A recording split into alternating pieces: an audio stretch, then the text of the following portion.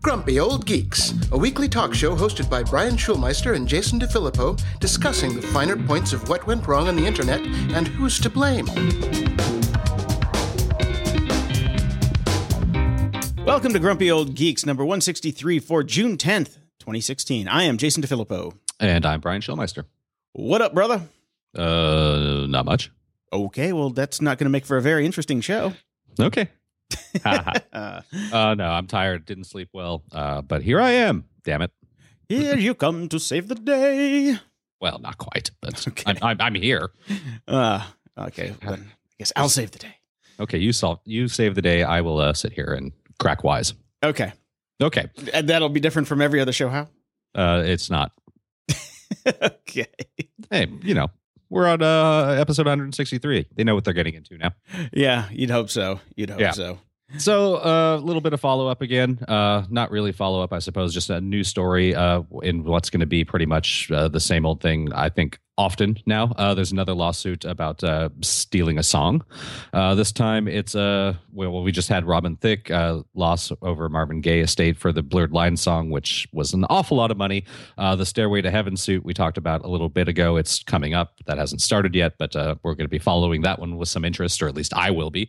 The new one is for $20 million, and it alleges a verbatim note-for-note copying of Ed Sheeran's hit Photograph and a song from the TV show The X Factor, which was recorded by Matt Cardle, which is called Amazing. Now, to have done the due diligence on this, that would have required me actually listening to Ed Sheeran, which there's only so far I'm going to go for you guys.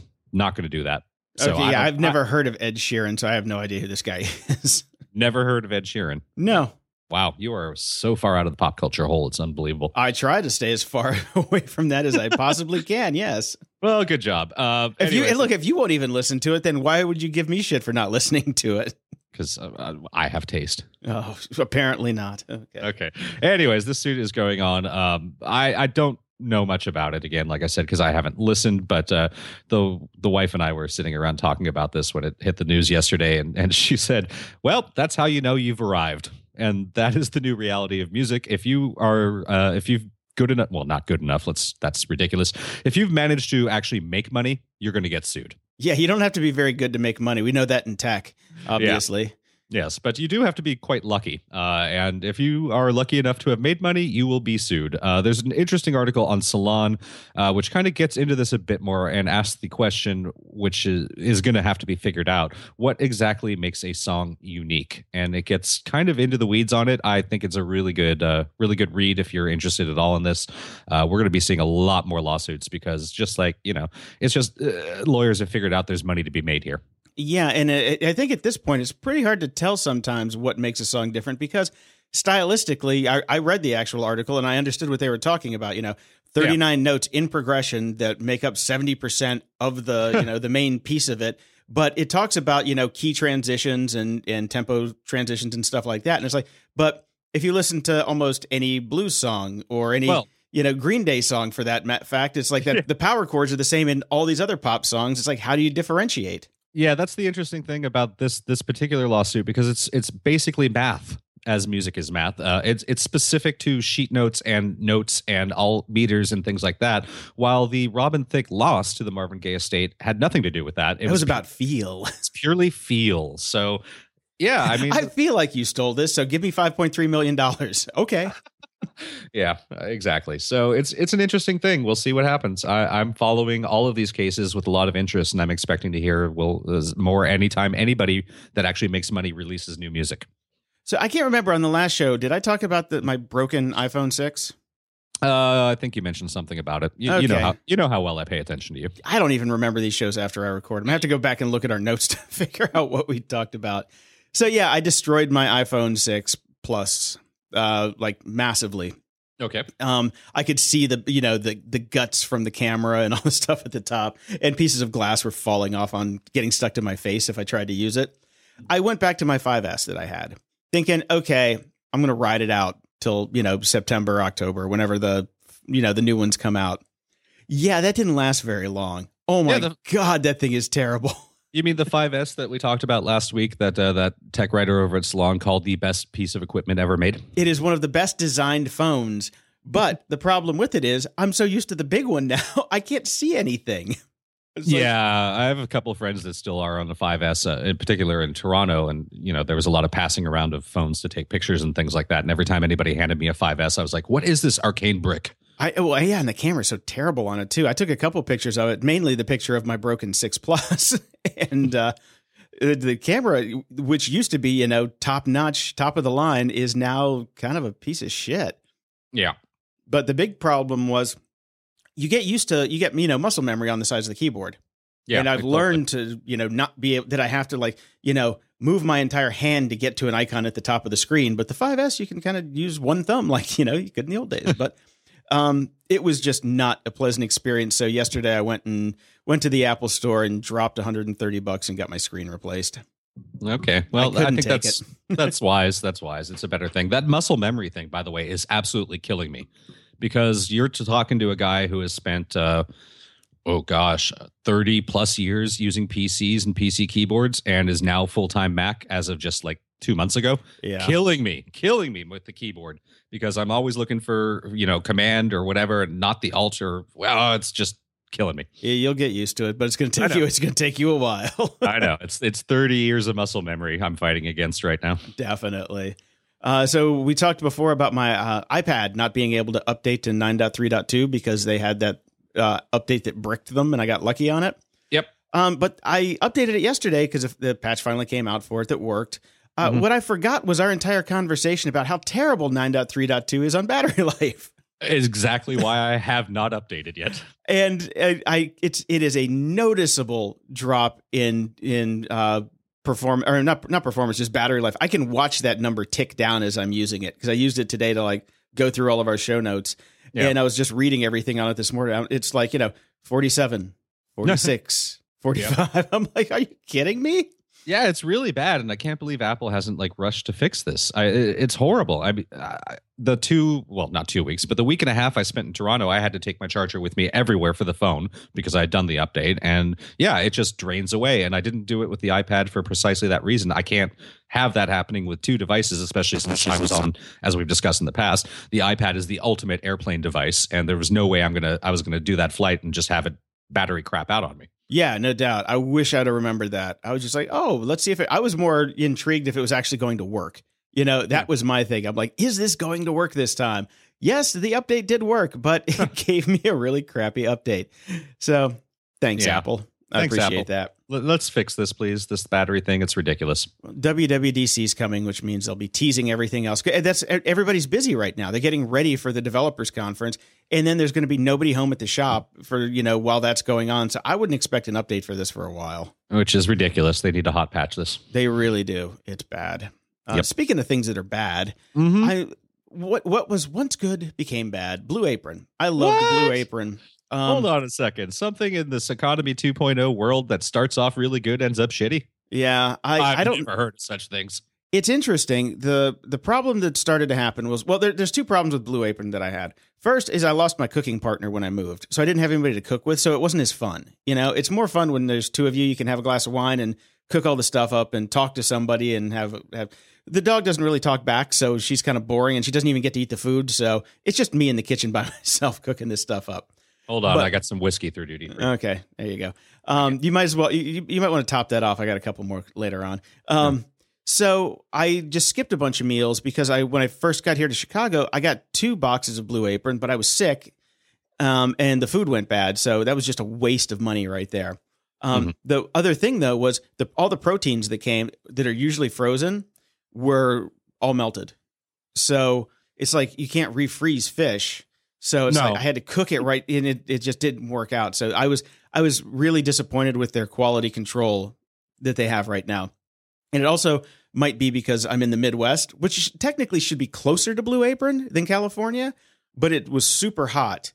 And I just don't think that it might have sat in the warehouse too long. Who knows what the problem is, but there were definitely quality issues with 2 boxes in a row.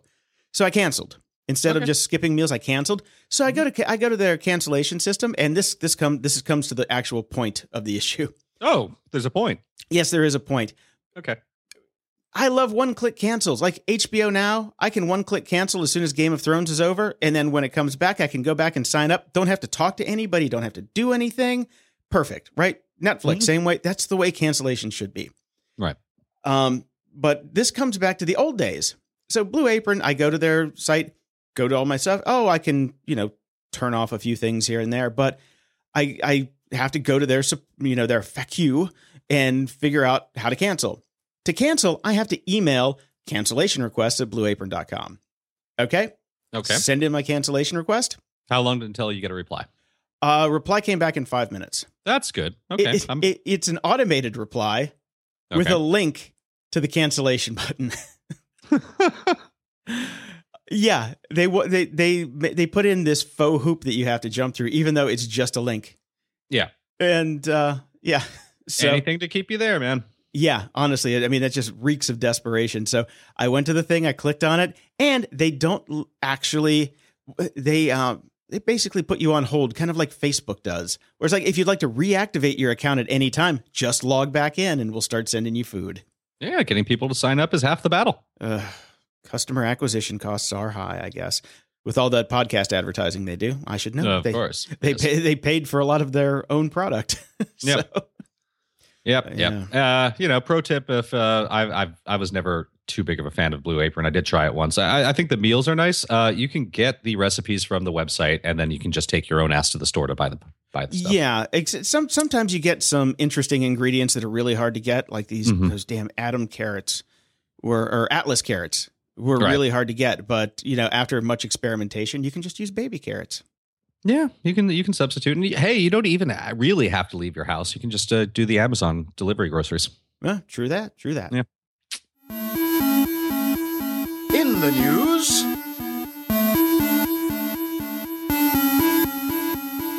I was on the Twitters last night, scouring for interesting things to talk about today. And I found this new series that Wired UK is doing called, I haven't actually figured out the name of the series because the first episode is called Shenzhen, the Silicon Valley of hardware. But I think it's all about new cities is the title, but it's not actually Future Cities. Yeah. Future Cities. Okay. Wasn't that an album from? There's Future Sound of London. Yeah. I thought, okay. Future Cities, though, I think is an album from another electronica artist. I can't. remember. I can visualize the album art for it. But as random tangent. Tangent.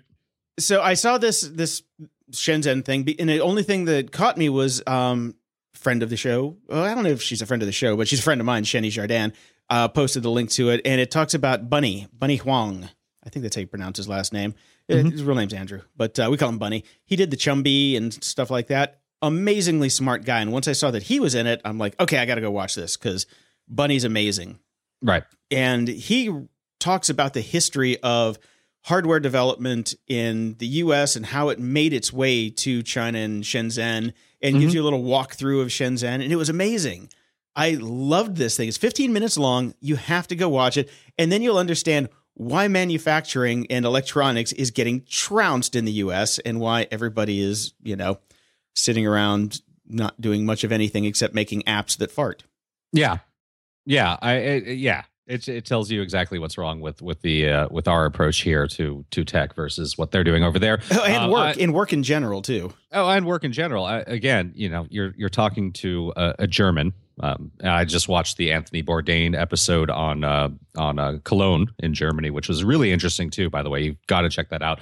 But it kept coming up. The Germans, they're so organized. The Germans, they're so driven. Yet they still have so much free time. Well, yeah. And you're also talking to a German who happens to be married to a Chinese girl. So Chinese culture, very similar. These cultures are killing us because they actually, they're organized and efficient, and they do what they should be doing, not inventing little fart sounds and watching the Kardashians all day or watching the Kardashians all day. Honey boo boo. I did find this absolutely fascinating. I love the discussion about how basically because of Moore's law and just the the continued evolution of the actual equipment and speed that people gave up on the app and programming side on efficiency and optimization, and how they've had to start doing that again because all of a sudden we've hit this wall. That was fascinating. I loved it, and I love the city itself, and the discuss. You can see where the future city stuff comes in because that's in the background of the whole thing the whole time about how Shenzhen was basically a farming village up until 15, 20 years ago, and all of a sudden it's this massive metropolis, and there's so many people there and so much interesting stuff going on, and it was built from the ground up in basically 20 years. It's absolutely fascinating. Yeah, it really kind of puts things in perspective, and it makes us look like a bunch of pussies. Honestly, it really does. I think. No, I wouldn't say. To me, it does. Pussy. It makes us look like the fat slobs that just sit around and watch crappy TV in that movie from Judge. Yeah, Idiocracy. Idiocracy. That's what it makes us look like. Yeah, that was my definition of pussy in that case. But we agree. We massively different definition. But okay. I know. But we have we're getting to the same exact point, though. Yes. Yeah, we're fat, lazy slobs who don't want to work and feel entitled, and everybody over there is busting their ass and learning things and kicking ass. Yep. And we are not. So check it out and go learn to solder. Is I guess the lesson of it. Those guys were crazy how they were doing stuff over there. Yeah, it's all about the hardware over there, which is fascinating. And it's, we've talked about doing the Raspberry Pi stuff, and we don't even do that. So, or an Arduino. Maybe it is time to go ahead and order one of those things. Well, I mean, it is nice that the maker movement is actually happening, but we're a generation and a half away for getting even close to back up to speed. So hopefully by the time their economy collapses, we'll have enough people that we can take the jobs back. Yes, we're going to take it back. We'll see what happens. Speaking of the whole maker thing, well, we'll get to there in a second. One quick tangent. What an interesting thing that is happening in terms of content creation.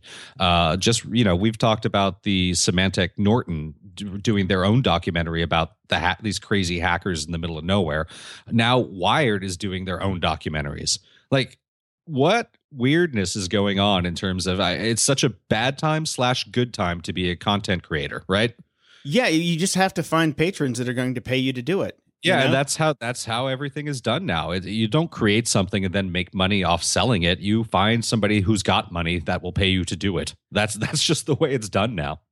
Well, yeah, I mean, anyways, just an interesting tangent because I just found it fascinating that Wired is creating these documentaries, which are amazing. So. It was a gorgeous documentary, very well filmed. There was a little hiccup in the middle of it with the guys playing ping pong, but there was some bad editing in there, I think. But I don't know. You sent it to me at like way late last night and told me I had to watch it before way early this morning. So there was a bit of wine involved. I didn't catch that. Oh, okay, yeah. There was this part where like these guys that are making the ping pong practice robot, like it's cutting from Bunny like walking through Shenzhen and in the marketplace and fixing stuff, and then it cuts to this shot of these guys with like standing next to a ping pong table with nothing going on. It's like, you guys forgot to cut that bit, I think. Oh well. Yeah. Anyway, okay. It's worth watching for sure. Yeah, I put it on a must-watch list for sure. Okay. And getting back to the maker thing, I ran across an article on Vox Technology area. Why home 3D printing never lived up to the hype. This was obviously such a big thing throughout the life of our podcast. When we started, everybody was talking about it, and I was always like, "Well, what the hell am I going to do with one of these?" Turns out that's how most people feel. Yeah, and we talked about the downfall of MakerBot last week and how they were offshoring everything to China. So, but it never really caught on because the quality wasn't there, the price was too high, and it's got too high of a barrier to entry for technical skills. You got to learn, you got to know how to 3D model and design and measure and stuff like that. And, you can order everything so goddamn cheap off Amazon and it shows up the next day. Why have a 3D printer to recreate things? And if you need something actually 3D printed, if you're doing like rapid prototyping, you're not going to have a $150,000 machine that can actually do it in the material that you need it to do to the tolerances that you need it to do. So it's easier to just build your 3D model, send it off, and a week later the part shows up and it's $20, Yep, exactly. Good times. Let's see. What else do we have? Remember the anonymous messaging app Secret? We both tried it on this podcast many, many, many moons ago. Yeah, I kind of barely remember it. Yeah, it's defunct, obviously, but it died a while ago. David Batau? Batau. Is that Paitow. That's how I would always pronounce it. Yeah. Anyways, co-founder and CEO has announced a new company on Tuesday. You're going to love this, Jason. I read this is yes. Bold. A publishing tool for people to write things that they want to share with their coworkers. Think of it as Medium WordPress, but specifically for your office. Or you could just install Medium and WordPress and just use it internally. Or just get some Slack accounts for your office. Or just use Slack. Yeah. Yeah. No, this is absolutely nothing new, which is also the same thing that Secret was. Secret was nothing new. So, yes. I mean, and he's got $1 million in funding for this already. Yeah, but eventually, we'll charge companies to use the platform, but not right now. Yeah, this has all happened before. You know, if somebody just wants to give us $1 million to fund something that already exists, just to get us on this train, because apparently that's all you have to do. You do it once, and then they just keep giving you money to go do knockoffs that fail. I think we should just recreate Gopher. Ooh. Yeah. And it'll just be GFR? GPHER. I was thinking just GFR. Goofer. It'll be Goofer. Yeah, that's too close to Giffer. Okay. See, we got to work this out here. Let's whiteboard this. You know what? We need the $1 million for a branding expert so we can hire them to do our. Wait, aren't we the branding experts? Well, shh. God damn it. It's our shell company. All right. Speaking of another company that sat around whiteboarding for a while, guess who's coming back? Guess who's back? Okay. I see Atari for some reason. Classic video game company Atari is coming back. They're not, unfortunately, rebranding themselves as ATRI, which would be awesome, to make smart home devices. Yeah. This is an interesting one. Yeah. Not really. No. This is like when Napster came back. It's like somebody bought the name and did something kind of similar, but not really. And so, Atari has announced that it's teaming up with the French wireless company Sigfox to develop highly connectable home gizmos that don't require a lot of power. My only hope and the only reason that would get me to use anything like this is if I can control everything with the old school Atari joystick. That would be fun. Yes. You have cartridges to plug in. That would be badass. I'm going to plug in a cartridge for my thermostat. Then I have a cartridge to plug in for my cameras. And I have a cartridge for my dog tracker. Where's my Fido cartridge? Okay. No, they say they want dog trackers. I know, but it's a tradition now. I have to take a drink every single time. Okay. Anyways, good story. I loved it. I think it's hilarious. But also they talk about this. Bunny talked about exactly this when he was talking about what people are trying to do with their gadgets now. So this ties into the Shenzhen video as well. So. Yeah, and I also want to propose that maybe we need to start up a new segment for the show. We did the Kickstarter and the balls for a while until we kind of ran that into the ground. Well, actually, they just destroyed us and we couldn't handle doing it anymore. We need a new segment now called Pivot Up My Ass. Okay. We got to get Fogarty on the drop for it. Got to get Fogarty on that. So listen up, Bob. Warm up those vocal cords. He doesn't listen to this show. I know. We talked about Coin quite a lot in the past. Coin being that the new digital credit card, so you can scan all your cards into it and flip through them before you give it to someone, and it never really worked very well in the old world. Friend of the show, Fergal, had one for a while, didn't work in ATMs, endless problems with the batteries. Outside of the fact that he paid $50 for it, and it took almost a year and a half, Kickstarter and the balls to get to him.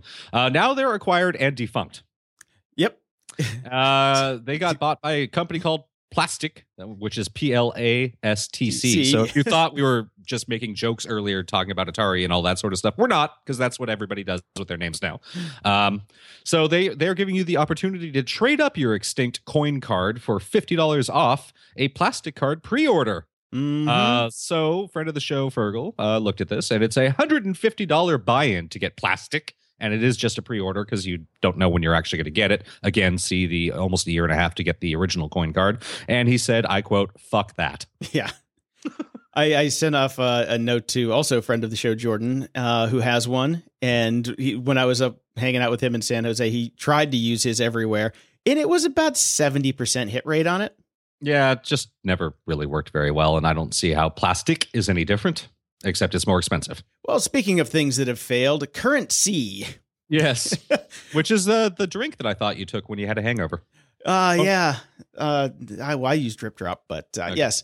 Current C was the one that we had made fun of when it came out ages and ages ago. Well, when they announced it would be coming out. Did it ever actually even roll out? That's the whole point. It had never rolled out, and they've been firing people, and then Walmart jumped ship, and they're dead in the water. All right. Well, And the headline is great. Apple Pay competitor Currency is the disaster everyone thought it would be. So, except for the fact that at the time, I don't recall a lot of people saying it's going to be a disaster. None of the stories said that. We said it. Yeah, we're like, why do we need another payment processor type? It's just, you're just trying to skirt around MasterCard fees or Visa fees. Yep. Yeah. So Facebook Live. I hate Facebook Live. Who doesn't? I mean, theoretically I wouldn't have much of a problem with it, except I can't. The notifications are killing me. I've actually unfollowed brands that I was interested in following because they started to use Facebook Live, and I've unfollowed friends. How many friends have you unfollowed? I don't have any friends that are annoying enough to use it. Oh, I don't anymore. I had quite a few, but I don't anymore. Yeah. So a big story hit over, I guess, last week. A student watching a rom-com at an Illinois cinema.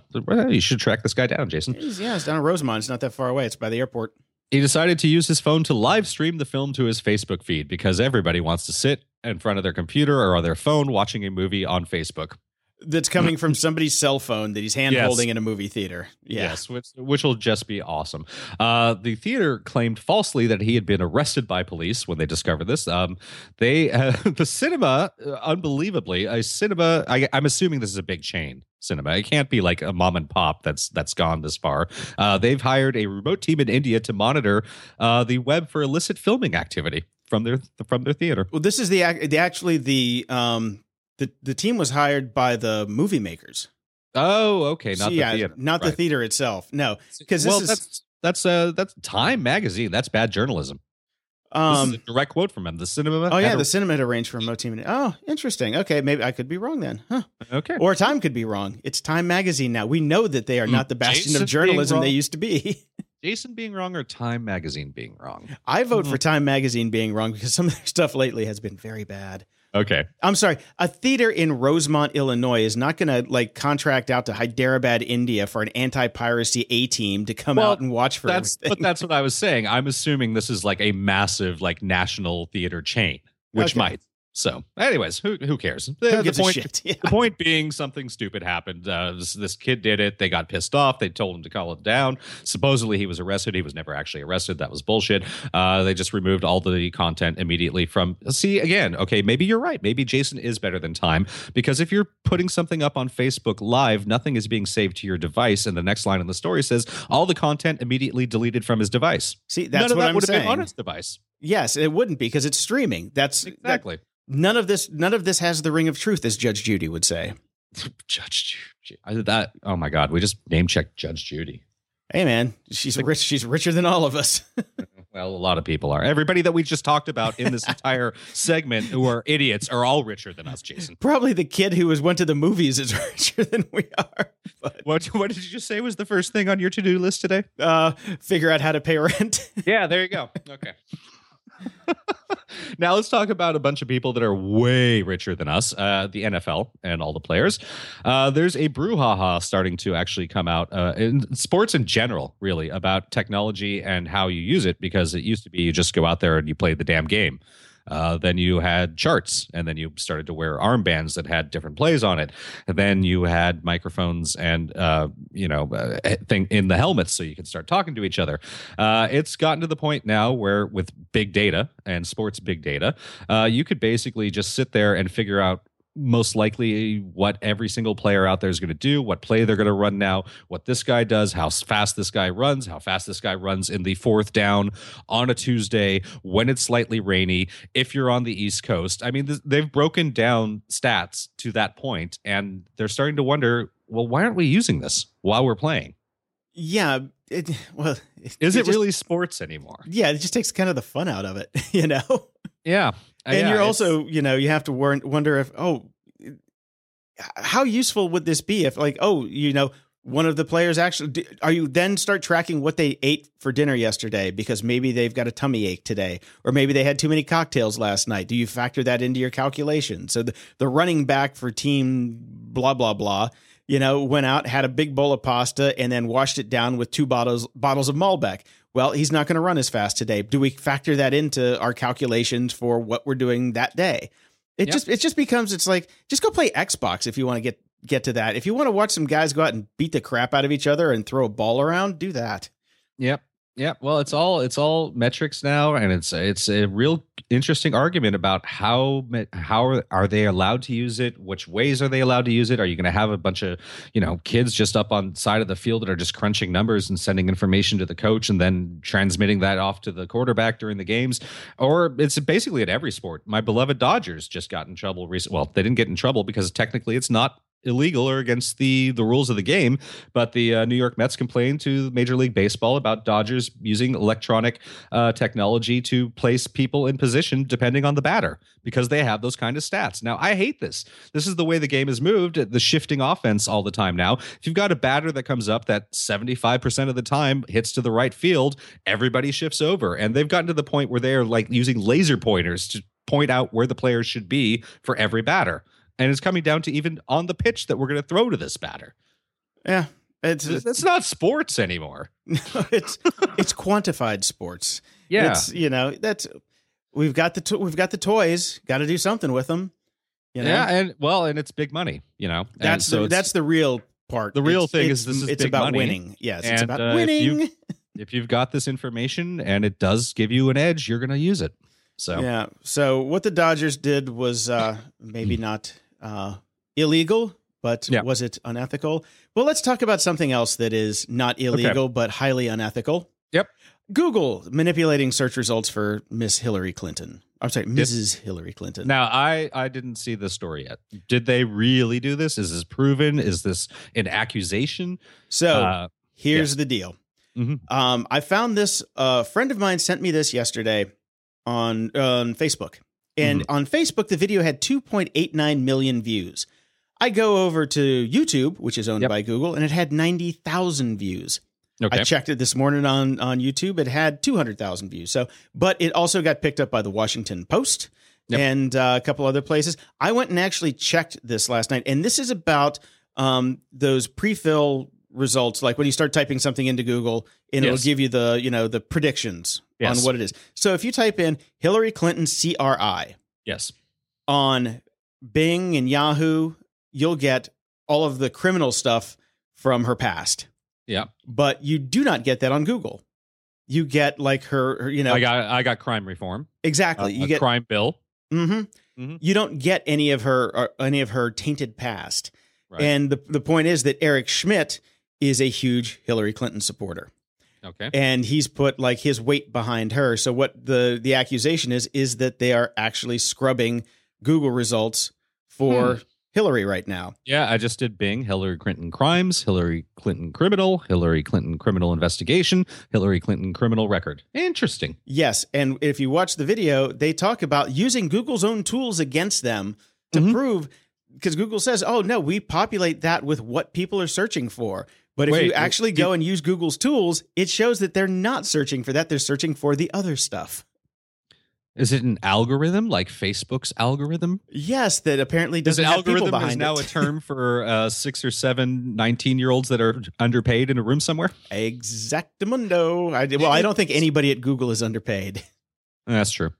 But I've mentioned on this show before, when I used to work at a search engine, I would screw around with the results, and I was very anti-Bush, and I would screw around with the results for Bush. They are not beholden to not do that.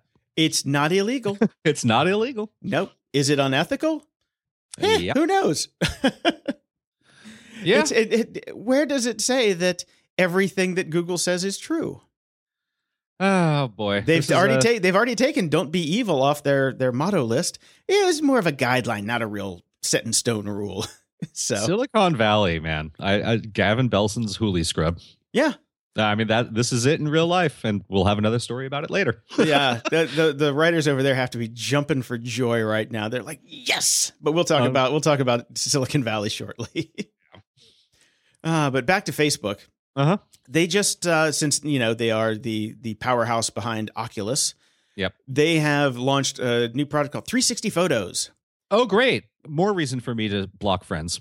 Yep. Well, I mean, it's just like looking at a picture, but there'll be a little compass at the bottom.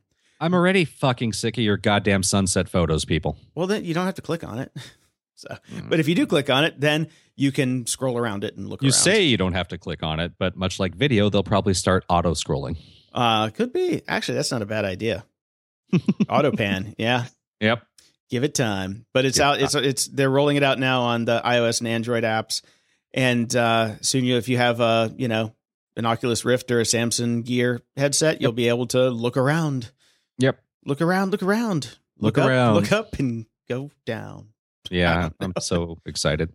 And Google's coming out with a new smartphone as well called the Fab 2 because it's 6.4 inches. And they teamed up with Lenovo to build basically an augmented reality phone. Oh, boy. So multiple cameras on the back and overlays on the front. I don't know if you get to strap this one to your face with a piece of cardboard, which you probably do. So there you go. Coming out pretty soon. I think September. I like this because this is perfect for me because if I see somebody carrying around a Fab 2, I know to run away. Why? I think this is actually kind of fun because at least somebody's moving the tech along. It's not just another fucking iPhone.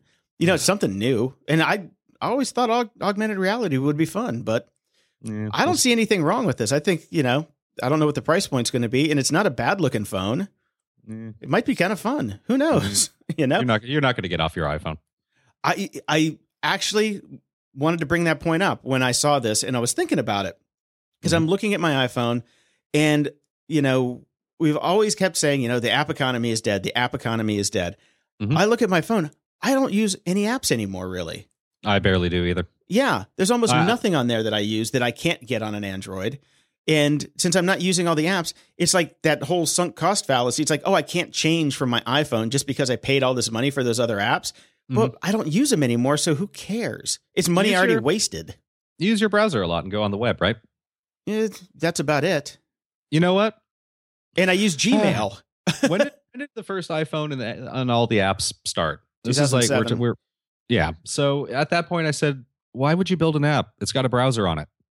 Well, originally when the first iPhone came out, that was Steve Jobs' thing. It's like, we don't really have an SDK because you have Safari, so build web apps. Yeah, I've been screaming that for years. Yeah, well, now you can build all sorts of things. I have an app on my iPad where I can feed virtual cats, which I don't even use anymore. But yeah, no, it's like, so I think the transition cost, I'd still keep, all my Macs and my iPad because I love my iPad. But as far as a phone goes, my phone really is just for making phone calls and checking my email and looking stuff up to figure out where I'm going to go eat. Like, I don't play games. I don't even check Facebook or Twitter anymore. I maybe use Instagram every now and again, but, kind of outgrown apps. Look at you. You're an adult now. One of the few. Aren't a lot of us. Who'd have thunk it?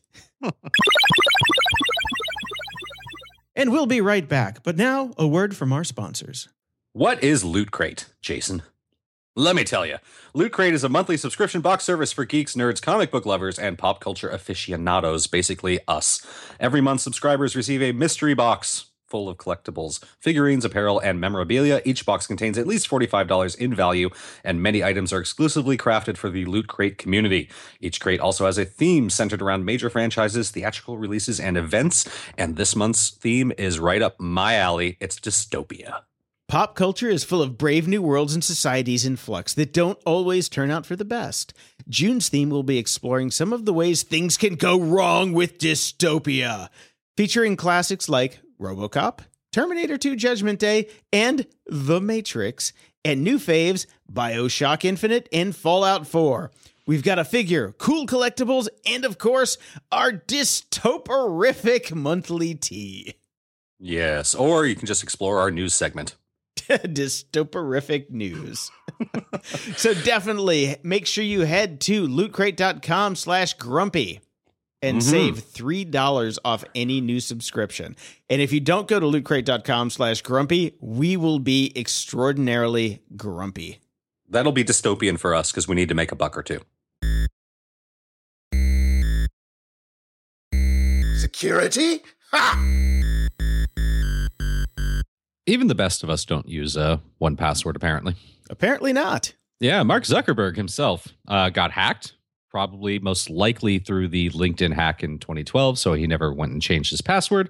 According to the BBC, a hacker group breached Zuckerberg's Pinterest. He has a Pinterest, LinkedIn, and Twitter accounts, bragging to him in a tweet, "Hey, we got access to your Twitter and Instagram and Pinterest. We are just testing your security. Please DM us."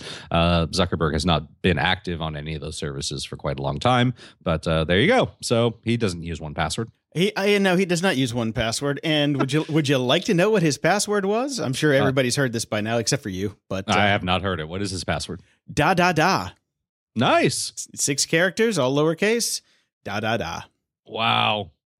Wasn't there a Trio song called Da Da Da or something like that? What you see is what you won't. Da da da. It was a great song. I loved it.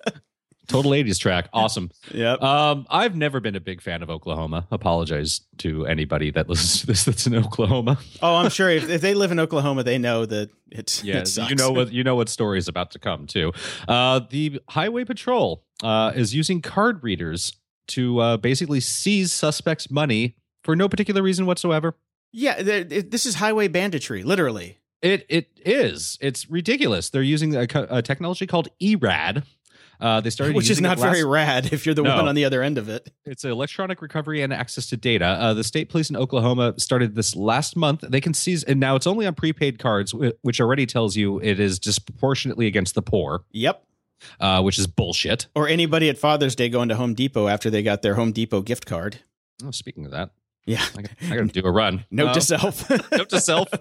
Yeah, the home improvement stuff is still going on. But so last month they basically just started using these readers and are seizing money from debit or prepaid cards and freezing funds without any warrants, without any cause. Without Zero due process. Zero due process. They just, if you did something and they're not happy with you, they just take your money. If they don't like the cut of your jib and you have a debit card, you're basically fucked in Oklahoma. And this better not spread. Fuck you, Oklahoma. Yeah, well, I mean, this comes back to the civil forfeiture stuff that they covered on Last Week Tonight with John Oliver, and I put the link to the video in the show notes. If you haven't seen that, this directly ties into it, and it is a must watch. Yes, it is. This isn't so much security, but it's still funny. Okay. Domino's Pizza, who are they're at the forefront of the app revolution. Oh, app revolution. I thought cardboard as food. Well, yes. Yeah, okay. Besides that, you can order a terrible pizza with one click with their thing. And now they're working on a 0-click app where you just open the app and you don't close it in 10 seconds. A pizza will be on its way. What? Yep. But here's the funny part. What they're doing now, this is down in Australia, which I thought the Australians had better taste than to eat Domino's pizza. What they're doing is, when you order your pizza, if you're coming in to pick it up, you can enable location services for the app so it knows when you get close to the restaurant. So the people in the restaurant will know when to start cooking your pizza. So as soon as you walk in, it comes out of the oven and goes in the box and into your hot little hands. All right, 3 quick points. Who the fuck goes to a Domino's to pick up a pizza? The only point in Domino's is they bring the cardboard that you want to eat to you in 30 minutes or less. Lazy. Yeah. Secondly, calling it a restaurant, is a stretch. Pizzeria, whatever you want to call it. Even that's a stretch. And thirdly, as far as Australia goes, we did a story on Australia and pizza a couple episodes ago, so I'll just bring that back up and put that in the show links right now as well. The Australian Domino's pizza delivering robot. Right, that's what I'm saying. These guys are at the forefront of trying to get you really shitty pizza in novel, in technologically unique ways. Yes. Well, I just love this. If you leave the app open for 10 seconds, it sends you a pizza. It's kind of like Life Alert for fat asses. Well, yeah, and what if you butt dial an extra large with your giant fat ass? Yeah, pretty much. Awesome.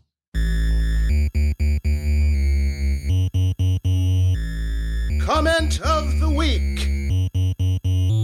Our first comments of the week come from iTunes. Great listen, well worth the time. 5 stars from Jody H. I believe that's how it'd be pronounced. Okay. While I don't always agree with their takes, I don't agree with myself all the time either. Great information and lots of fun. Even love the sponsorships if it keeps the podcast going. Oh, thank you. Yes, thank you. You hear that 2-star guy who doesn't like our pre and post rolls? Ha. Ha. Another one called title Great Show. This is from Dark_Rain. Any relation to Chocolate Rain by any chance? Or Purple Rain? Or Purple Rain. I just found this podcast a few days ago and feel like I have been really missing out. Well, there's one. I am glad you have archives I can listen to. Don't be so... Well, don't start at the beginning. Don't dip below 50, I'd say. Oh, yeah. Delightful and entertaining, 5 stars by Jason Incognito. And it's not me, I promise. Okay. Even though I don't always agree with the commentary offered by Brian and Jason, I'm noticing a theme here.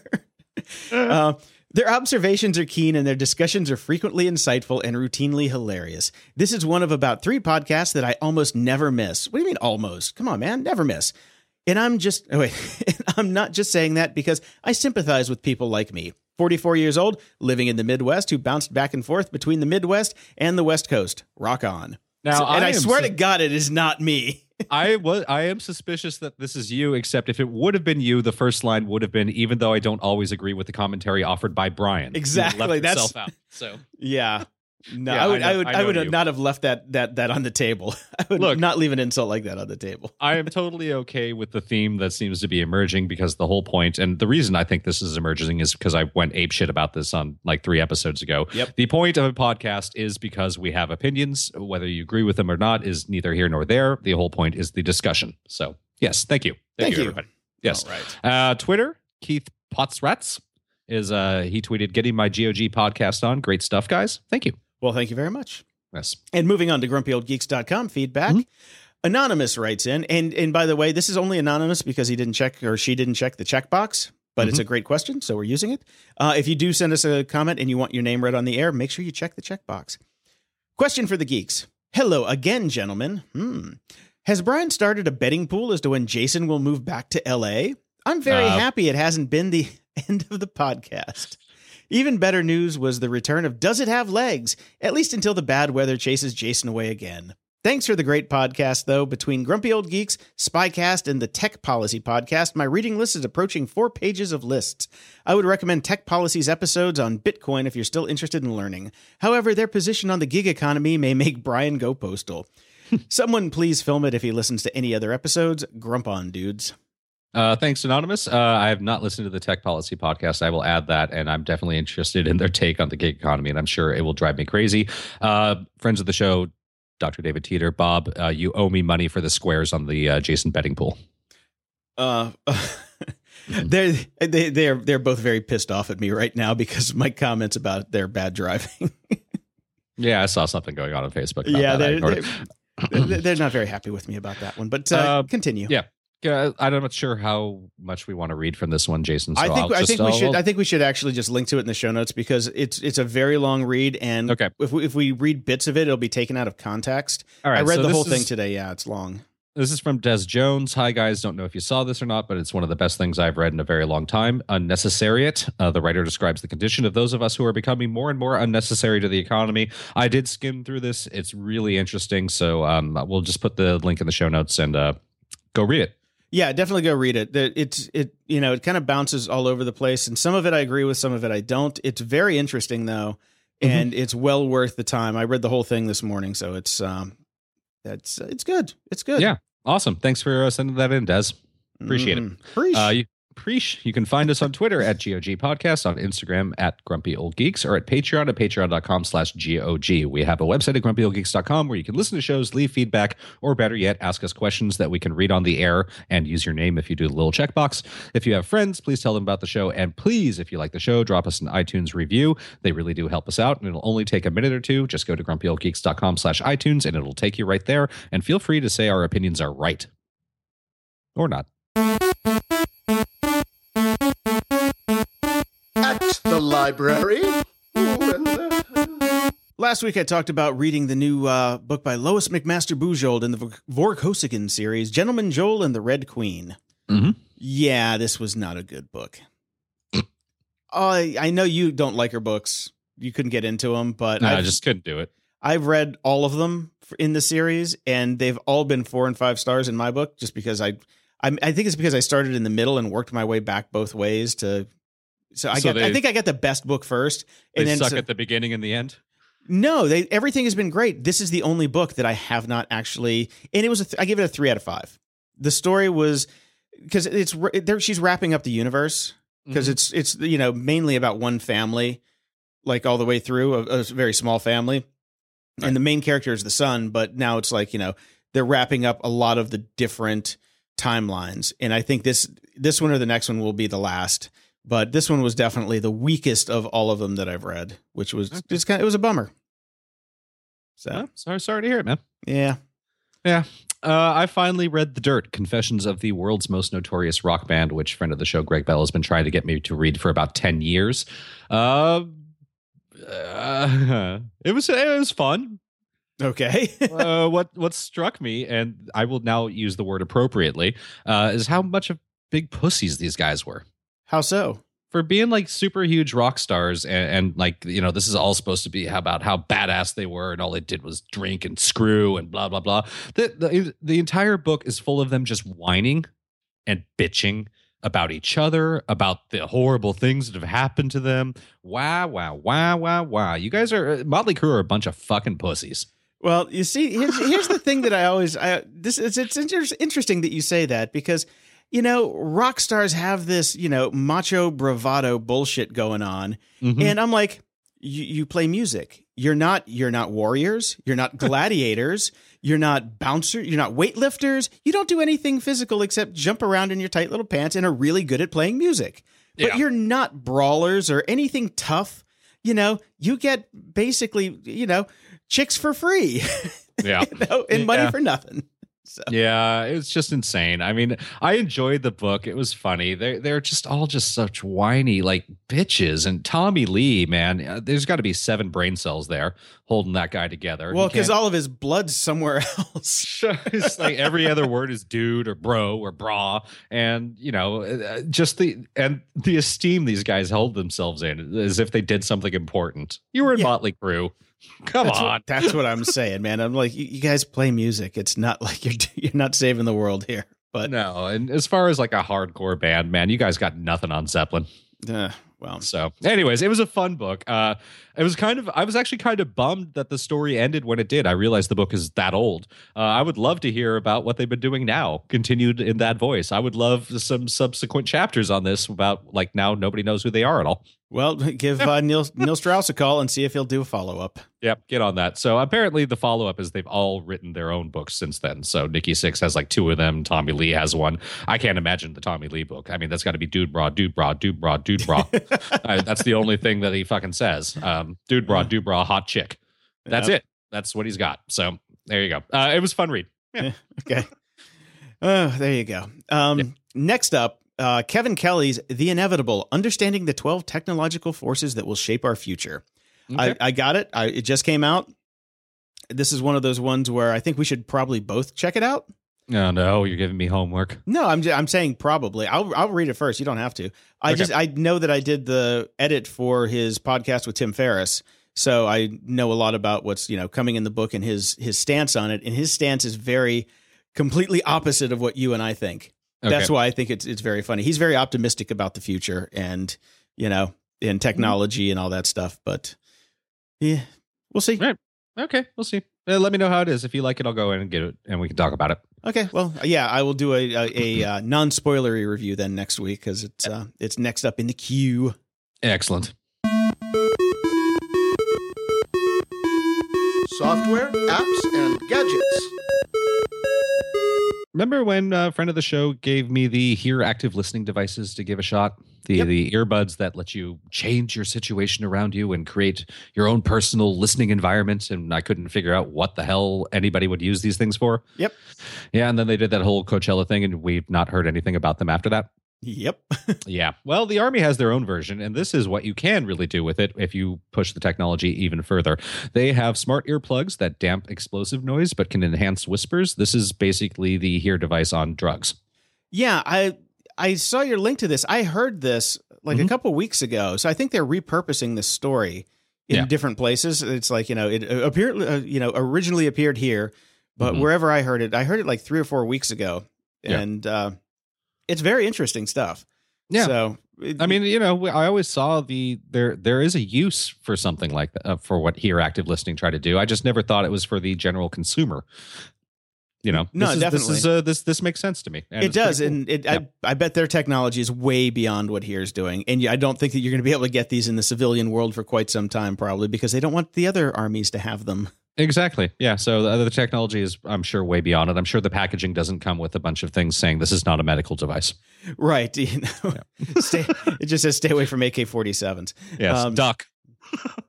So the Nest security cam. Yes. I picked one up because I needed one for the house for various reasons. Two things first. It's gorgeously designed. Yep. It's very nice. Like the way it sticks to the wall is all magnets. You just put a little magnetic plate on the wall, and then it's got very good range of motion, very good wide field view. The video quality is 1080p, which is amazing. Yep. The downsides. Oh, and the night vision is perfect. It's just black and white, but it's really good. So I bought it for $199. I went back to Amazon to go look to see about getting another one and seeing there's some other things I'll tell you about in a second. The next time I went, it was $150. And I'm like, okay. So then I signed out of Amazon and went to an incognito browser, and it was $199 again. Interesting. So they apparently, if you buy one, they give you an auto discount for $50 on the next one. Interesting. Very strange, yes. Yeah. Because I was looking into them, like, okay, if to kind of cover the house, I need 4 of them, which is fairly expensive. Because it's pretty pricey. It's pricey. And what they kill you with is their Nest Aware package, which is what happens is all of the video gets streamed to the cloud. Of course. And it costs you $100 a year for the first camera and $50 a year for each individual camera. And for that, they'll store 10 days worth of video. They'll let you make clips and send out the clips, and you can do a bunch of other stuff. Now, quick question here. And I'm sure I know what the answer is. And I'm also sure I know what the answer should be. Instead of using theirs, can you configure it so it goes to a drive that you choose to use? Absolutely not. Of course not. Yeah, of course not. So I'm going to skip the rest of the Nest security cams. And figure out another solution. I'm going to keep the one I have because it's actually really nice for the main room. And it's covers it really well, and the video is great. And I'll just use it as a live camera, and not get the the $100 a year package, because I understand where they're coming from. It is a lot of bandwidth. It is a lot of disk space, because that's a legitimate cost. Yeah. It is, but you should have the option and the ability to use your own solution in addition to theirs. You should. They should not tie you into their ecosystem and their pricing structure. That's not fair. And here's another one of the annoying things. If you're a software guy, you'll get pissed off at this one too. In the app for the camera, you can create what are called security zones. It's basically the zones that you want it to monitor for motion detection. Yeah. I used to buy a $25 shareware app for my Mac that would let me plug in any webcam and set up as many zones as I wanted. This, you have to buy their package to get notifications from those zones. And you only get 4 per camera. Otherwise, it's just a live camera that I can still log into it from my phone anywhere, which is nice. It'll just be a live camera in my house. And if there's motion in anywhere in the field, I'll get an alert. Right. But I can't set up those zones, which, there is no reason whatsoever that should not be part of the app and built into the camera itself. That's a ripoff. Yeah. So all in all, I'm going to say skip the Nest Cam, and I'll keep you up to date if I find anything else that is more affordable and more versatile, because I definitely think that there's a way to be able to plug this stuff up to S3 and go from there. Yeah, that makes sense. Because you don't want it on site. That's the whole point. You do want it to stream somewhere off site.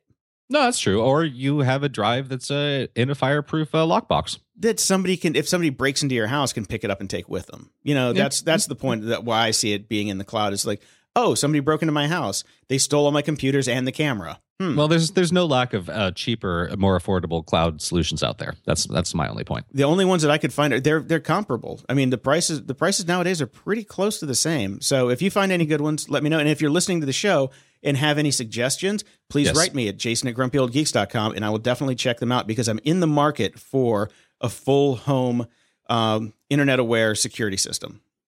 Excellent. That's not based on my cable company. Yeah. France, the Euro 2016 soccer championship begins today. France is hosting it. Along with that, they have launched their own app meant to warn about terrorist attacks. How does that work? Well, that's a good question because it's all in French. It's also known as SAAIP. They have developed the app in response to the terror attacks in Paris last November, and obviously with all the stuff going on there this summer, they're at high alert. The app tracks users' locations so it can send relevant updates for their immediate surroundings. Users can also set up alerts to stay updated to what's going on in 8 different postal codes. Officials claim that the data collected on the app is private and secure. In an emergency, the app will offer safety directions and information about what's going on. This is obviously Facebook has been doing this sort of thing for a little bit now, and they're just trying to do it in a different way, and keep it kind of an official government thing rather than Facebook. So yeah, this worries me because is it going to work? Is it going to actually work? I don't see why not. It's just a simple app that they can push information out to. Well, no, if they're telling you where to go to safety, things like that, escape routes and stuff like that. Yeah, that's very dicey, especially if they send you into the next. So the terrorists, they have the app too. They're like, oh, if you're at this location, go here. They send the next bomber to wherever everybody's going, and then blows up everybody there. Yeah, you see the worst in everything, but you got to have something. I mean, that could happen. Yeah, if you're thinking about it, you got to. Jason, that'll happen without the app. There are still different ways that this information is disseminated: TV, radio, etc. So this is just putting the same information in a more convenient way to get it, and information helps. I know. I'm just saying it can potentially hurt too. It can potentially hurt. That's more what I'm just worried. Is I'm kind of okay with this happening in Europe because Europe does still claim some degree of they actually believe in privacy to some degree. I would never use this in the U.S. With the U.S. out, I would never ever install this on my phone. Oh, we'll just keep track of where you're going at all times. Yeah. Okay, that should go real well here. Yeah. Yeah, at least they have privacy laws, if anything else. Yeah, so I'm not worried about the government. I in France over there, I'm sure that information is not being collected or tracked or whatever. The app is only doing what it's meant to do. Ever since the terrorist attacks, you never know, because that was the impetus for the NSA getting all their overreaching rules over here. So we'll see if the French if they can withstand it. Hopefully they can better than we have. And hopefully this app will not need to be used at all. Yeah, definitely. So that is the hope. Now, an app that I did get this week that I thought was amazing, it's called Twisted Wave. Mm-hmm. And it's a waveform editor for the iPhone and the iPad.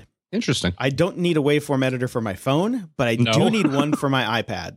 Yeah. Just for the nature of my work. I need to, when I get edits back from my remote editors, they put them up in Dropbox. So now this will actually sync with Dropbox. It'll download a copy from Dropbox of the master wave, and I can sit there and go through the wave and do marker points. I can also do cuts, edits, save it back out to Dropbox, all from my bed with my iPad Pro and my pencil. All right. Now, I personally have a problem even using copy and paste and select on text. I find it to be incredibly frustrating and not terribly accurate. How accurate are you getting with your cut points in this? You can pinch and zoom and get way down to the waveform. You can get extremely precise with it. It's a really good waveform editor. I was amazed. And it's got, features in there like high pass, low pass filters, all sorts of, the standard, audio filters which I'd never use for this stuff because it's already been processed, but it has it. Right. But the $80. No, it's $10 for the just Twisted Wave for OS X, price $79.90. That's not the one that I got. Well, I just I just clicked on the purchase. That's for that's for OS 10. OS X. Yeah. Well, why am I'm on the other mobile page and I hit purchase? Well, you know what? Well, their website sucks. Their website sucks. Their UI isn't the best, but yeah. If you go to the very bottom, it said Twisted Wave is available now on the iTunes App Store. So that's the one that you want to go to. It's great. It does the job. So for $10, it has been completely worth it because I don't want to sit there with my laptop at night getting super hot just so I can listen to some, audio before I go to bed to spot check it. Right. Listening to our dulcet tones as you're late getting our show out. Well, that's a different story. I cannot listen to, I was sick. So that's why our show was late. I'm just giving you shit because, and our show is done in Logic. If they had Logic for iPad, I would spend another $200 for it. That would be great. But because GarageBand for iPad is a useless pile of crap. It's not a waveform editor. It's just made for tapping on the screen to make music. Music is debatable. There you go. So, like I said, useless piece of crap. Yeah. And as we talked about at the top of the show, the muscle memory thing and my struggles having done PC for 30 years and now entirely on Mac, I found a very helpful site, Dan Rodney, danrodney.com/Mac. It's a Mac keyboard shortcuts. It's just a comprehensive list of almost every shortcut there is for a gazillion different programs. I've found myself going back and forth to this as I'm just trying to train myself to do things quicker and faster, because basically, as you imagine, when you start off, you're just using the mouse and going, where are the preferences and all that sort of stuff. So this has been command comma for preferences always. Well, yes, I know that now thanks to this site. So if you are, and it's also got multi-touch, all the different touch gestures, recommended apps. It's a really good starter if you're new to Mac like me.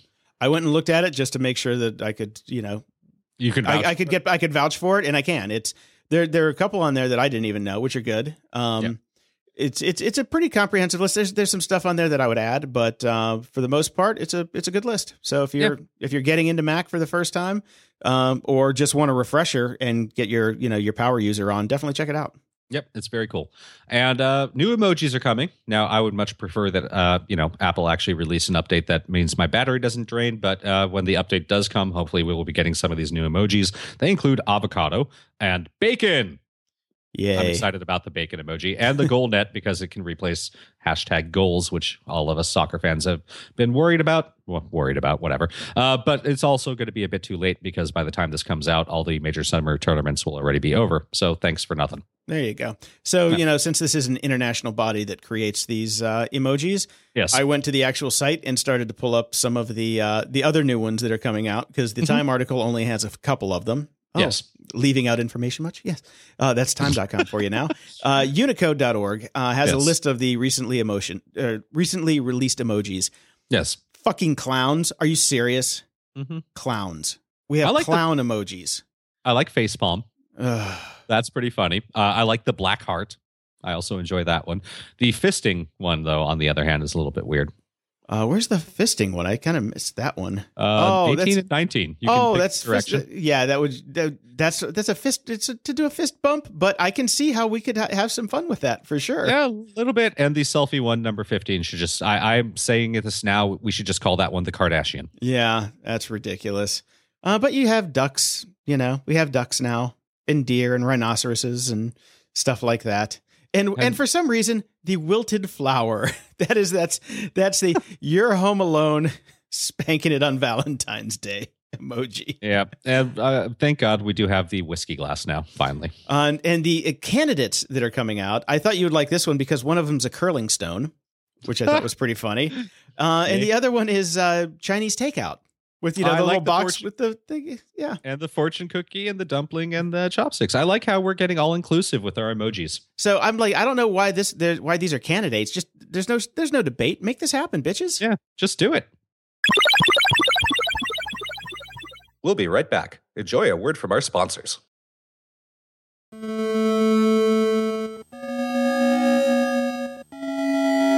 Media Candy. You are probably not watching The Americans because it does not have the sort of buzz that Game of Thrones has or many of these other super popular shows right now, but you should be. The season finale was just the other day. No spoilers. I'm not going to do any spoilers. I'm just saying you need to be watching the show because it is absolutely fantastic. I watched the first 3 episodes and stopped for some reason. I can't remember why I stopped, but I watched the first 3 episodes of the first season. I liked it. I thought it was a little slow, but I think something else was going on, and I just didn't have the time to dedicate to it. But as you were mentioned, Game of Thrones, winter is coming, and now that everything is out there, I can watch. They're going to season 6, right? Yeah. Mm-hmm. So there are 4 seasons out there now. So that's a pretty good week-long snowed-in binge for me and the dog to hunker down in front of the iPad with. So drink up. And yeah, and they've announced they're only going to do 2 more seasons, so there is an end in sight, which they're building towards. It is a fantastic show. It is well worth the time. You should be watching it. Go binge it. Let me know what you think. I think it's absolutely fantastic. One thing that go ahead. Oh, they're on FX Networks, and one thing that they are not doing very well, though, is their SEO, because I was Googling it to get the site to put in the show notes and came across theamericans.org, which is the first result. I am not going to say anything about that. It is in the show notes. You at your own risk. Yes, at your own peril. Go check that out. We'll discuss that on next week's Media Candy. Yes. I will definitely check this show out for sure. I was just worried that they weren't going to be able to sustain the plotline, but they obviously have, so it's all good. They are, and it's fantastic. And speaking of fantastic shows, and absolutely fantastic shows, or fabulous shows, as I think you mentioned before, I have been watching Ab Fab that you turned me on to. Oh, good. You're enjoying? I'm enjoying it. I'm in. What's there not to enjoy? It's friggin' hilarious. It is pretty funny. What's not very funny, but is just, it's so good, is Preacher on AMC. Mm-hmm. Oh, my God. Because I love the comics. This is a departure from the comics because they couldn't do what they do in the comics on television. Right. So this is Seth Rogen, and I forget his writing partner's name. They've changed a bit of it, but they've kept the spirit of it. You have to just watch the first 2 episodes. You'll get hooked in. They've got great ratings. They're not going to get canceled, so you're safe. You're safe from that. Right. What we're unfortunately not safe from is Mel Gibson, because he's doing a Passion of the Christ sequel. Spoiler alert: he comes back from the dead. I know. Yeah. Yeah. Nope. That's it. Passion of the Christ Part 2. Well, what else is he going to do? Nobody's going to give him a role anymore, and he's got the money. So. Well, no, he's been in movies. He's been doing movies. Nobody will go see them though because Mel Gibson's in it. Yeah, nobody.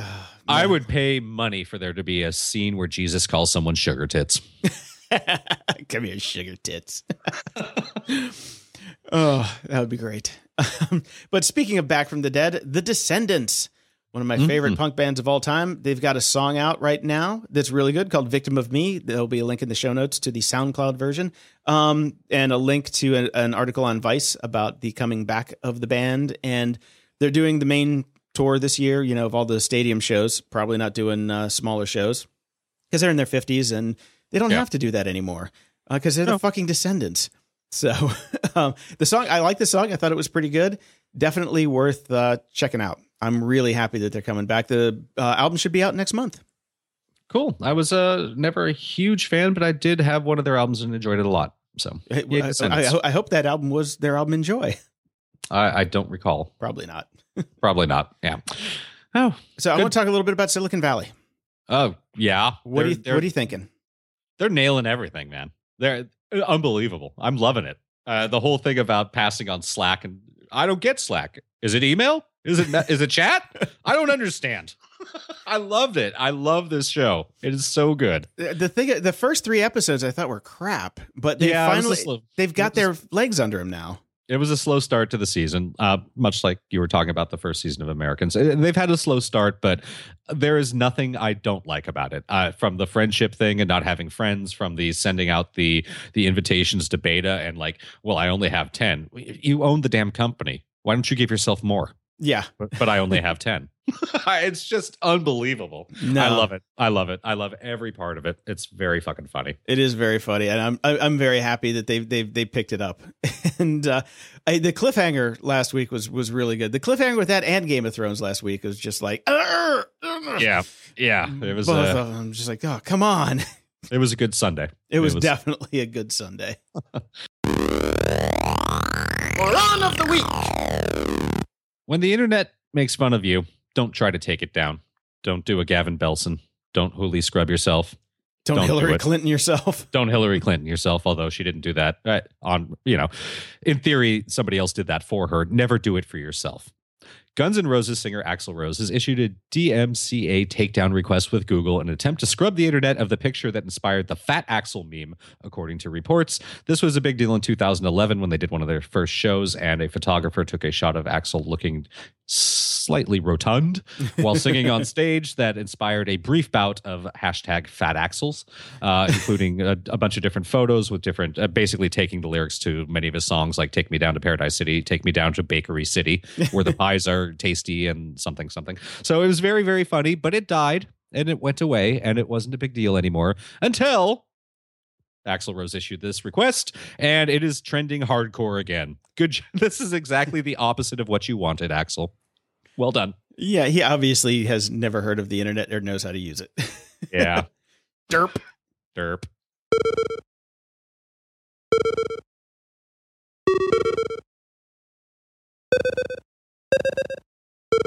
The web's not dead! Oh, no, it's not.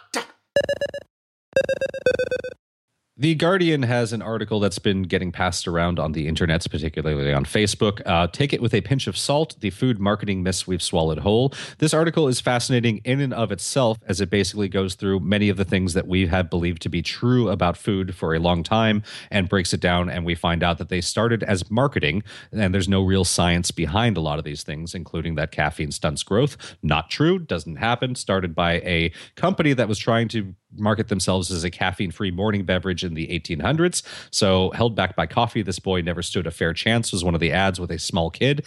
A whole bunch of these. 8 is not the magic number. Drinking 8 glasses of water a day is great if you enjoy peeing, but generally it's unnecessary. Again, this was a water company marketing plan that was started up. Carrots, spinach, I mean, a bunch of these. This article's fascinating. Go read it. A lot of this stuff is complete and utter bullshit that we've just been told or thought to believe is true because of marketing. The funny thing about this is, as I was reading this on my cell phone from a friend that posted it on Facebook, the people also shared articles underneath that, having just read about how drinking 8 glasses of water is completely unnecessary and doesn't actually do anything. How drinking 3 liters of water a day took 10 years off my face is the next article that comes up. This is the problem with the internets. On the one hand, we have the article that actually does the science. On the other hand, then I'm immediately served up an article that is pseudoscience bullshit. Yeah, and I can just tell you, no, changing the lighting took 10 years off your face, honey. Exactly. I'm a photographer. This is a complete and utter bullshit article. So, internet fail. Are you kidding me? Loving. As I was in Canada land all last week and obviously spent a lot of time there, we like to make fun of them, and the way they say a boot. They don't really say a boot, and there's an insanely long article. Insanely long. I wanted to kick you in the boot about this. Deep into the history and the specific scientific dialects and where it may have came from, and they're not really saying a boot. It's more like an a boot. And they're saying a boat. This is a great TLDR, article. they're saying a boat. Yeah, it's worth the read because it's quite funny. So, but I mean, it gets really deep in the weeds. You got to admit that about just, diphthongs, monophthongs, chicks in thongs, all of that. That's what I love about it. The fact that it's got that deep about a boot. I need to dig into Atlas Obscura more because I was about to make that point. The best thing about this is Atlas Obscura. What an amazing site. I heard this on the Morning Dump yesterday. Bob Fogarty, who was my driving partner on the way from San Diego to Chicago, had their app open all the time, like pulling up random facts about things we didn't have time to stop and look at.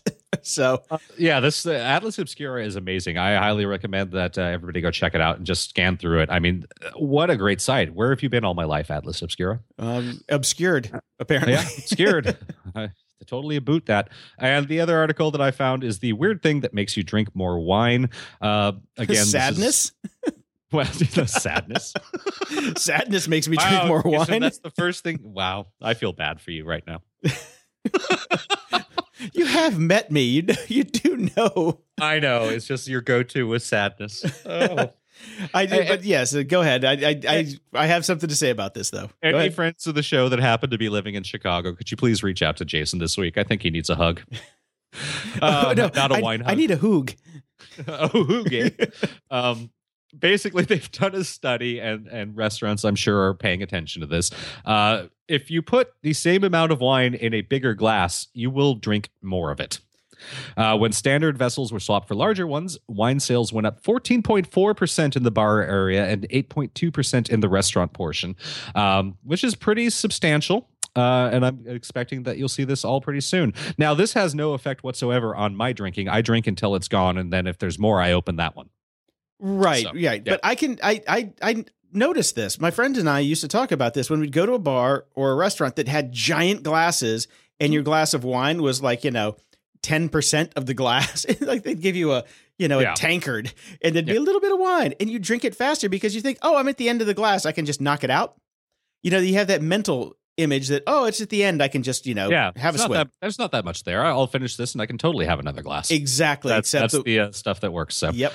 On a related note, somebody a couple of years back got me that joke wine glass that fills a bottle. You can pour the entire bottle into. Yep. I use that as my regular wine glass. It's great. Thanks. Yeah. I've actually had one of those before too, and I have done that. And it's not from sadness. Closing shout outs. The summer of soccer is a go. I'm very excited. So, every 4 years you've got the World Cup, but the 2-year icebreaker in between that, we end up with the Copa America, which is North America, South America, Central America. I was thinking Child Online Protection Act or Child Online Privacy Protection Act. Remember that? Oh, okay. Yeah. No, not that. I'm a nerd. Okay. Yeah, you're a nerd. And some of the kind of Jamaica and Haiti and things like that are thrown in there as well. That started last week. USA has a big game on Saturday that I'm very excited about. It's win or go home. And the Euro Cup starts, as mentioned earlier. So the Euro Cup starts today with the first match, France against, I can't remember who they're playing for the opener, but for, important for me, Germany's first game is Sunday. So Saturday and Sunday, I shall be at the Main Street pubs enjoying my favorite game. Oh, enjoy yourself. I cannot wait for a report. I might actually throw some on if I can find it on the internet because I don't have a TV and I need something to watch while I'm working. It's all over. I think Fox Sports is doing all of it. So is it online? Yep. Okay, great. Yeah. So, or just get your ass out to a pub. Maybe you'll be a little bit less sad. No, it's not about sadness. It's about making money. And remember that line point that I said, figure out how to pay rent? Right. I do that by working on the weekends. So well, the games are early, so it could be happy hour prices. That means I would probably not be able to work the rest of the day because of sadness. Well, Saturday, Sunday, you shouldn't be working anyways. No wonder you're sad. I have to. Anyway, I would like to throw out a hearty thank you to Seth from the Grime Life podcast for the giant box of shirts that he sent over, and the custom one that I will be taking a photo of that is pretty fucking rad. It's I was getting ready to go buy a bunch of new shirts because I left my entire wardrobe in California when I left, and I've been living in the same 5 Hanes beefy tees for a month and a half now, and they're pretty well done. I am washing them, so but yes, no, I was going to go buy a whole bunch of stuff, and this big box of shirts shows up, and they're pretty awesome. So I'll throw a picture of them up. And thank you, Seth, for sure. And go check out the Grime Life podcast. If you missed our episode on it, there will be a link in the show notes to that as well. Where are my shirts? He likes me more than you. Whatever. That's the way it goes. Anyway, and also Trent Hamilton, friend of the show, who wrote our iOS app. He's interviewing at Facebook today. And I am very, half of me is like, what the fuck? And the other half of me is, you go, girl, go get that job. Yeah. You'll be able to afford another Porsche. I know. You'll be rolling. He will add the cool factor of Facebook will go up 320,000% if he gets a job there. Yeah. Tattooed rock and roll drummer dude rolling in with 2 Rottweilers in a Porsche. He'd be like, it's my fucking place now, bitch. Yeah. Make sure you get Zuckerberg using 1Password. Please do. Da da da da da da da da da. And a welcome back to the throne to Jordan Cooper. We appreciate that he's back on the air with the Morning Dump. Took a very long hiatus. And you know why he took a hiatus? Why? Because he had to go make money. So he skipped the podcasting thing for a while to go make some money. But now he's back. And if you'd like to go check out the Morning Dump, you'll hear the theme song that the Grumpy Old Geeks bought back when we were up to speed. Oh, yeah. And it's a pretty good theme song, I think. Excellent. So check it out, Morning Dump. It'll be in the show notes. Good to have you back, Jordan, and maybe we can chat a little soccer on Twitter while we go through the Copa America. Should be fun. One meme going around, and this is about all I have to say about politics at the moment. Cicero, back in 43 BC in the Roman Empire, he wrote a philosophy that is still valid, and I agree with this 100%. Number 1, the poor work and work. Number 2, the rich exploit the poor. Number 3, the soldier protects both. Number 4, the taxpayer pays for all 3.